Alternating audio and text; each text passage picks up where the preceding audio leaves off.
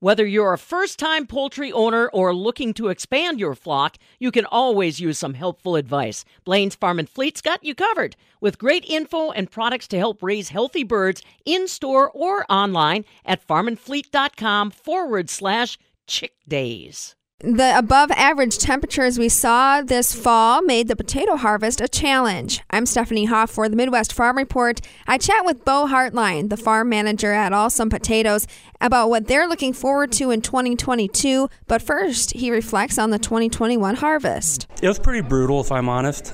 So just a warm fall. We don't want to store potatoes whenever the internal potatoes is above 70 degrees.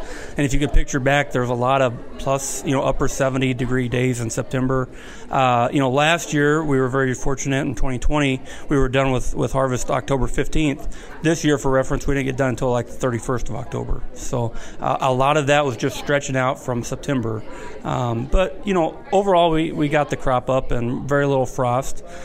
We do have some quality concerns, though. We've had some breakdown in storage, and we're still trying to figure out the extent of it. But it's not going to be a great storage season for us, I'll say that. Harvesting potatoes in 70-degree weather sounds nice, right? But potatoes can't handle that heat in storage. Explain why do potatoes break down in heat? Yeah, and it doesn't happen in the field. Again, the potato grew in the field, and as you can imagine, June, July, the potatoes are out there. It's even hotter than that. But what happens is you take that potato, you dig it, and again, potatoes are just like us. They're living, breathe in oxygen, breathe out CO2. Whenever they're stressed, they breathe out a lot more CO2. They're sucking a lot more oxygen. What happens is you can't put it into a storage building and expect to cool it down to about 40 degrees, where we like to store them year-round, and expect them to cool down from whenever they're above 70. Preferably, even we want them 50 or 60 degrees whenever we're storing. So that's a lot of it. The potato just physically can't handle that temperature drop.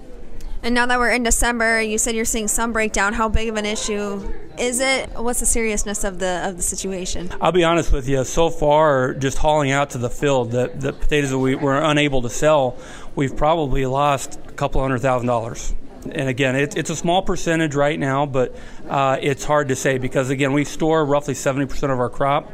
And as of right now, December 4th, we've only hauled out maybe a few percent of that crop. So we're still early on.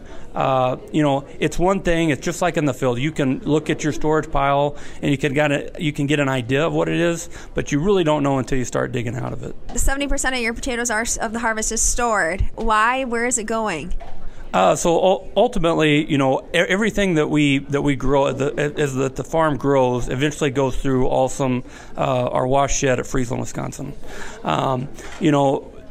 Basically, potatoes, again, once you wash them and you pack them, they can only survive on the shelf so long, maybe a month if you're lucky for a consumer that buys them. So part of the reason that we store is just to have a year-round supply of potatoes.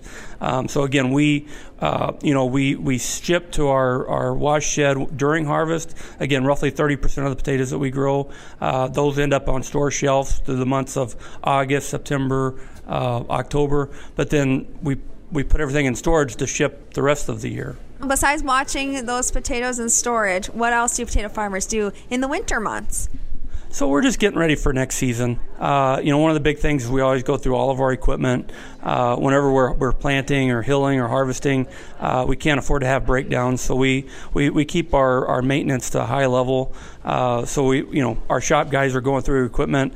Our agronomists, our agronomy team's looking at what fertilizers we want to use next year, what rates, looking at new varieties that are coming out, and even new pesticides that are coming out as well. So. Yeah, when you talk about varieties and pesticides, what are those things that you're watching? We're looking at the whole gambit, if you will. With varieties, there's no perfect variety of potato. We're corn, there's such a thing as a hybrid. You don't get that with potatoes. So there's a lot of new varieties that come out every year, but not a lot of new varieties that necessarily work for you and your location. One of the big things that we look for is quality. So it's not just about yield that we want. We also want quality. In fact, sometimes we'll we'll sacrifice yield if we have a variety that we know we can get more number ones.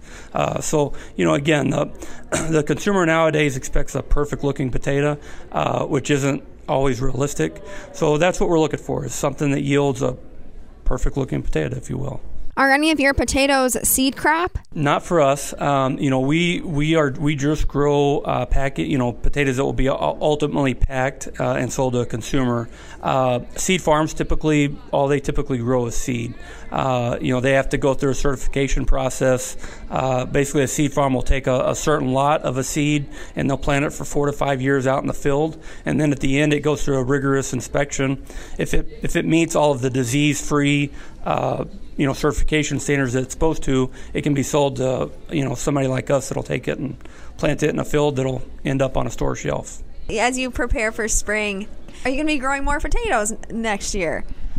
I think right now we're going to probably keep consistent where we're at. Awesome Produce, which again is kind of our parent corporation, if you want to call them that. That's probably not the right terminology, but everything we grow goes to them. The farm produces roughly 55% of the potatoes that they pack on a yearly basis.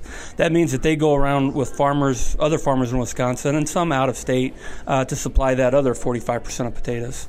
And so sometimes we've got to look at what our packing shed wants to do. If they want to grow or if they don't want to sell as much next year. Typically that doesn't happen. They always want to grow, but sometimes they'll pick up a farm in Wisconsin that they can buy more potatoes from, and the farm doesn't necessarily have to grow that year.